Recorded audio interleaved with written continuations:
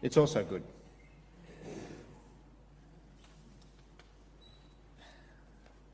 Well, good morning again. We won't be playing any games for a little while, but we will be having a look at 1 Corinthians chapters 3 and 4. So if you've got a Bible open there, that'd be handy. I think I've got all the verses up on the screen behind us, but we'll find out as we go. I'm going to pray and we'll ask for God's help as we look at this part of his word together. Father, thank you for the day that you have given us. We thank you for your word and for the way that you speak to us and change us through it.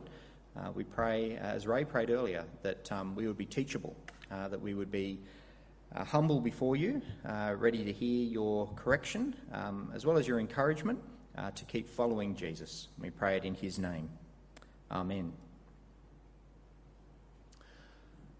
Well, watching children mature is one of the great joys in life. And sometimes your children truly amaze you with how quickly they can learn something, or even just how observant they can be. I remember moments when our girls were, well, much younger than they are now. Oh, look at them. Aren't they cute? I don't know if that's the first day of school. Must have been close to it. But even at this age, they could say things that were really insightful or reflective, and there was that flash in those moments of parental pride where, well, at least for a time, they seemed much older and wiser than they really were. Because it was only ever a fleeting moment. It never took too long before that illustration, or that illusion I should say, was somewhat shattered as they began some irrational negotiation over a vegetable that they refused to eat, which they ate happily the day before, or as they flew into a rage about, a piece of cake that they got wasn't quite as large as their sister's, or the tantrums over a particular hat that was missing that needed to be found in order for us to go outside. These are all hypothetical scenarios, of course. A sign of immaturity is how people are willing to fight over unimportant things and get upset over unimportant things. We saw last week as we started looking at Corinthians that there is a division in the church, and it's around this idea of people forming alliances behind different leaders. Some people saying, I follow Paul, some people aligning behind a man named Apollos. And Paul wants to say at the start of chapter 3 here that all of this bickering is actually a product of their immaturity. They haven't grown up as they should. So read with me there from verse 1 of chapter 3. It goes this way. Brothers and sisters, I could not address you as people who live by the Spirit, but as people who are still worldly, mere infants in Christ. I gave you milk, not solid food, for you were not ready for it. Indeed, you are still not ready. You are still worldly. For since there is jealousy and quarrelling among you, are you not worldly? Are you not acting like mere humans? For when one says, I follow Paul, and another, I follow Apollos, are you not mere human beings? The Corinthians had started this new life as Christians, but sadly it seems they haven't grown as they should. Paul says they're still like infants. They're still on milk. They haven't progressed to the solid food. And the giveaway for Paul is their bickering. These petty fights, these divisions over which leader they support or which leader they were taught by or came to faith in Jesus through. Now, of course, this isn't the only issue that's plaguing the Corinthians, the only area of division within the life of the church. As we read on in the letter, and as we'll look at over the next few weeks, there are serious problems in this church. Members within this community are taking each other to court. They've allowed class distinctions within the community. There's the rich and the poor are being treated with different levels of respect. And their Sunday church meetings have become a bit of a free-for-all, among many other things. And so Paul here, he labels them infants, and he urges them to grow up as the children of God. I think it's true that jealousy and bickering are always a bit of a giveaway for immaturity. You only have to watch a bit of sort of trashy reality TV to see this kind of thing. If you tune into something like maths, that's Married at First Sight for the uninitiated. But those of us that are fans, we just call it maths. It's actually banned in our house. I would watch it, but Catherine won't let me. But if you do watch this show, you can see how grown-ups behave when they haven't really grown up, how they behave around each other, how they treat each other. They appear to be mature, but the jealousy and the insecurity and the bickering tell a different story.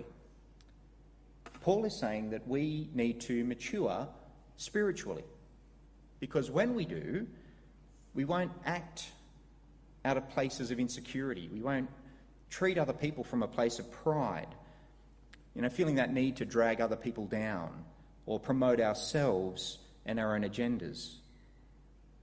And until we grow up, until we move on from the milk, we're going to struggle to express the unity that we do have in Christ and that we're called to express as the people of God.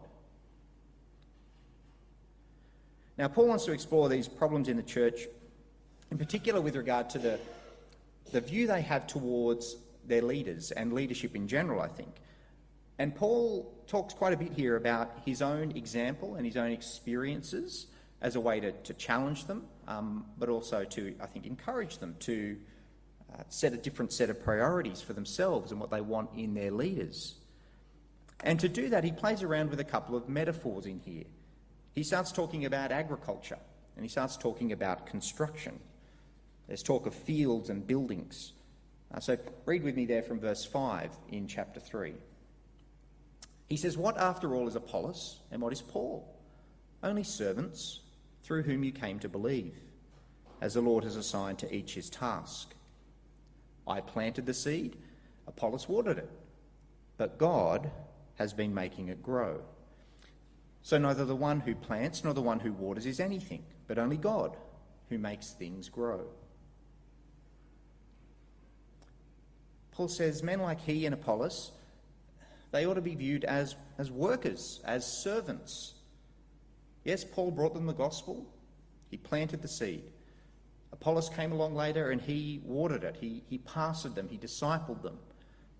But of course, it's God who gives the growth. And so each person has a purpose within God's church, within his kingdom. There's work to do. But we're not really the ones making it happen. Only God can make things grow. Now, of course, there is a place for respecting and honouring people who serve, people who lead within the life of the church. But the Corinthians seem to have taken that way too far, and they've elevated people in a really unhealthy way. And it's something that I think churches are very prone to, and something we need to, I think, be constantly on the lookout for. There's cancer might be too strong a word. There's a serious problem within churches around the world, I think, where there's a plague of Christian celebrity, you might like to call it, where the charismatic leaders get elevated and people rally around them and pin all their hopes to these particular individuals, gifted as they are. I don't know if any of you have listened to the podcast called The Rise and Fall of Mars Hill, done by Christianity Today, a guy named Mike Gosper.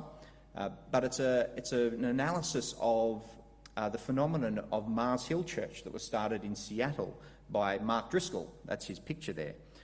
And it's a fascinating examination of the dangers of Christian celebrity and how success and power can so easily corrupt the mission of the gospel. Too often we are drawn to leaders who have all the charisma, who entertain and inspire, but too often that leads to a willingness to ignore some other glaring character faults. The power games going on, sometimes even just the straight up bullying, the belittling of others, the divisions that get created. Because, well, if our church is growing, surely we're anointed, we're under the blessing of God. Well, in contrast to all of that, Paul says there's a way he wants people to view him and themselves and even their own leaders. And he says it simply as servants. There's a couple of times here where he uses this language. He says, what after all is Apollos? What is Paul? Only servants. This then, in chapter 4, verse 1, he says, this then is how you ought to regard us, as servants of Christ, as those entrusted with the mysteries God has revealed. We're not to turn people, humans, however gifted they are, into our gurus or celebrities or our saviours. We have one of those already. We're not to put our ultimate confidence and trust in human leaders, however impressive they seem to be, however gifted they are. But instead, we are to look to the one who did in fact save us and who is doing his work of growing his church. So whenever you start to think that perhaps you're really something, or perhaps your church is something very special, you're going to start to run into problems. Look at the point Paul makes in chapter 4. Verse 7, he says, "For who makes you different from anyone else? What do you have that you did not receive? And if you did receive it, why do you boast as though you did not?" There's no place for boasting when everything you have, you've been given. There are no self-made people in the kingdom of God. Everything we have been given. Now, what you do, how you serve, it is important, but it's not really about you. Neither the one who plants or the one who waters is anything, but only God who makes things grow. And so Paul gets to towards the end of chapter 3, verse 21, and he gives us his sort of rather exasperated conclusion to all of this. He says, well, I think this is what he's hoping. So then, no more boasting about human leaders. Enough, says Paul. Now, just because God is the one who gives the growth, that's not to say that the work that we do for God doesn't matter, or that we can be lazy or apathetic or careless when it comes to the tasks that God has given us. It's a point Paul wants to make in this next section, where he shifts the metaphor from agriculture to construction, and he starts talking about building. So go to verse 10 of chapter 3. By the grace God has given me, this is Paul speaking again, by the grace God has given me, I laid a foundation as a wise builder, and someone else is building on it. But each one should build with care, for no one can lay any foundation other than the one already laid, which is Jesus Christ. If anyone builds on this foundation using gold, silver, costly stones, wood, hay, or straw, their work will be shown for what it is, because the day will bring it to light. It will be revealed with fire, and the fire will test the quality of each person's work. Paul says we should take care with how we build. It matters to God, and one day our work will be revealed for what it is. Now, Paul talks about himself here as the one who came first to the Corinthians and laid the foundation of the gospel, which is Jesus himself, he says. In fact, it's the only foundation a church can be built on. That foundation was laid, a church began, and from there, well, everyone's building on that foundation. Everyone who contributes to the work of the kingdom in that place is building on top of that. Now, Paul would say some of us are building with precious materials, doing some quality work, some quality stone masonry. Others are stuffing a bit of straw into the gaps and maybe hiding it behind a little bit of filler, and maybe putting up a panel of fibro here or there. This language Paul uses reminds me a bit of all the dramas we've had in Sydney lately with the dodgy building practices with all of the apartments. I'm sure you'll remember this building, the Opal Tower in Homebush, or even after that, the Mascot Towers. The developers, the builders, cut a few corners, left out a bit of reinforcing, and it all looked beautiful on the outside, But in the end, those flaws become exposed. They're seen for what they are. Paul says one day the quality of our work in the kingdom will be brought to light. That day when Jesus returns. And he says then God will reward those that have laboured well, who've done quality work, and others not so much. It's an encouragement and a warning to take care with how we build. To make sure, firstly, we keep Jesus as the foundation of all that we do. No other foundation to build a church upon. But then to labour faithfully in the work of the kingdom. It's easy, I think, to slip into thinking, sometimes for the right sort of reasons, we want to see growth, but sometimes we can stray into thinking that the way that we achieve that is through the latest strategies, or perhaps the atmosphere that we generate in our meetings, or how comprehensive our programs are and catering to each and every person. Now, these things aren't bad. They may even lead to numerical growth or financial growth. But they ought not to be the measure that we use to value the worth and the work of the kingdom. We need to make sure that we don't become slaves to our own strategies, our own techniques, such that we end up, as Paul says in chapter 1, emptying the cross of its power. Yes, be conscious that God is the one who gives the growth. Remember that the quality of our labour matters too. We're called God's servants, his co-workers, his representatives. And so we should live and conduct ourselves in a way that's conscious of that.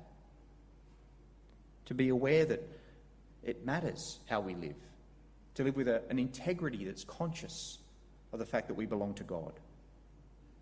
Live with a willingness to make costly decisions. A willingness to put ourselves out for others, to encourage people, to share the gospel with others, to be people who are generous, to be people who are prepared to love sacrificially, and people who care about our own godliness. All of that is kingdom work, and it's precious in God's eyes. So serve faithfully, because one day we'll all stand before God and give an account, and our work will be shown for what it is. Now, talking about this day when Jesus is going to come again seems to jog something in Paul's mind, because what Paul says next shows that there's a way of thinking, perhaps an incorrect way of thinking that seems to have crept into the Corinthian church. It's a theological problem, and I'm going to teach you a couple of very big words. Well, not really. Theologians would call what the Corinthians have, it's an over-realised eschatology. There you go, wheel that one out at your next dinner party. It's a fancy way of saying that the Corinthians think they've already arrived. They think that the reality of new creation is a current reality for them. It's the kind of problem I think we see when people spruik what we label as the prosperity gospel. So where leaders harp on about things like anointing and blessing and how victorious God's people are in Christ. And all of these things are true. Well, you might say they're a half-truth, because what's left out are the things that Jesus told us to expect regarding suffering and rejection and hardship. The Corinthians have fallen into this trap of wanting victory, wanting the power of the resurrection, the expression of all these powerful spiritual gifts, but they want to bypass the cross, the way of the cross. They seem to think they're already in the new creation. Look at how Paul describes this problem with a healthy slab of sarcasm, I'll add, from verse 8 in chapter 4. He says, "Already you have all you want. Already you have become rich. You have begun to reign, and that without us. How I wish that you really had begun to reign, so that we might also reign with you. For it seems to me that God has put us apostles on display at the end of the procession, like those condemned to die in the arena. We've been made a spectacle to the whole universe, to angels as well as human beings. We are fools for Christ, but you are so wise in Christ. We are weak, but you are strong. You are honoured. We are dishonoured. See the problem? They're acting like they're already reigning with Jesus. And when you assume that the followers of Jesus and his church should only ever be honoured, should be seen as victorious, should even be rich, well, you're not going to cope very well when that isn't your experience, because you've got the wrong expectations. Unfairly, you've attributed promises from God that, well, he never made. And I think we often see a few things happen when this is the case. I think what usually happens is people end up capitulating and compromising on the gospel. You end up watering the message of the gospel down so that it's no longer a message that offends, or certainly one that offends a lot less. A message you hope that can no longer be mocked by the world. Because, well, there's this craving, this need you have to be loved and respected. You might end up perhaps conforming to the world's way of thinking to try and reduce that friction that has to be there as God's values rub up against the world's values. But one way around that, of course, is to simply adopt the world's wisdom and its idols. And we might see that expressed in our attitudes towards sex and money and pleasure and power and status, morality. Well, anything and everything, really. But it's all about taking, I guess, the broad road that Jesus spoke about, the less difficult path. If you've got the wrong expectations about what God should be doing for you in your life, when things do get hard, and they will, you'll almost certainly be disappointed with God. It might even lead to anger and bitterness, because this wasn't supposed to be the deal. You were told that if you followed God, you'd be shielded from the hard things. Life should only ever be a series of positive experiences full of blessing. But Paul contrasts that twisted way of thinking, this thinking that's infiltrated the church in Corinth, with his own experience. Paul talks about himself as a fool, as someone who suffers, who's willing to go without, who's willing to work hard, willing to be dishonoured, even willing to be viewed as he calls it, the scum of the earth. Paul endures all of that for the sake of the gospel. He suffers for the sake of Jesus. The Corinthians weren't prepared to accept the humiliation that might come their way as followers of Jesus. They thought they were above all that. How much do you think you'd be willing to endure because of your relationship with God? What are you willing to put up with for the sake of the gospel?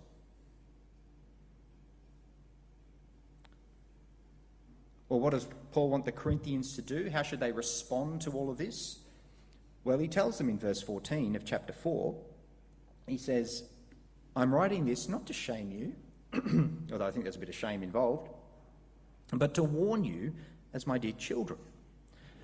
Even if you had 10,000 guardians in Christ, you do not have many fathers. For in Christ Jesus I became your father through the gospel. Therefore I urge you to imitate me. Paul says, I don't want to shame you. I'm not writing this to humiliate you. I want you to listen. I want you to grow. I want you to respond as you should. And in particular, I want you to imitate me, says Paul. Paul wants them to adopt his attitudes, his humility, to reshape the way they look at their leaders, what they value, what they encourage. Paul says that he expects to pay them a visit soon, and if they haven't responded as they should, it's going to be a difficult reunion. So in verse 21 he says this, what do you prefer? Shall I come to you with a rod of discipline, or shall I come in love and with a gentle spirit. Paul's hope in sending this letter to them is that they will heed the warnings, that they'll respond humbly, they will start imitating Paul, the things they saw in Paul when he was with them for those 18 months. But I don't think the Corinthians are the only ones that could do with a little more Paul imitation. I think we all need to be reminded of what it looks like to follow Jesus, to be challenged that God's call upon our lives requires us to be humble, requires us to see ourselves as servants, to remember that we've got nothing to boast about. There's nothing that we have that we haven't been given by God. To remember that there's no such thing as a self-made person in his kingdom. To remember that until Jesus comes back, we can expect hardship. We shouldn't expect this world to fawn over us and love us and approve of us. We shouldn't try to import the world's values into the church. God calls us into his service. Some of us might be planters, some of us might be waterers. We're all building in some capacity. But God gives the growth. Let's take great care with how we build. It's his church, not ours. And remember that we only ever build on the foundation of Jesus. But let me finish by asking, how's your serving going? Do you view yourself as Paul did, as a servant of God and a servant of others? Are you willing to humble yourself in that way? Because that's what God calls us all to be. Let me encourage you to take some time this week to think about how you can serve God more effectively with your life, how you can serve others, how you can do that better, how you might plant and water and build. And don't just think about it, maybe go and do something about it as well. We're going to respond in prayer, and Ray's going to lead us in that.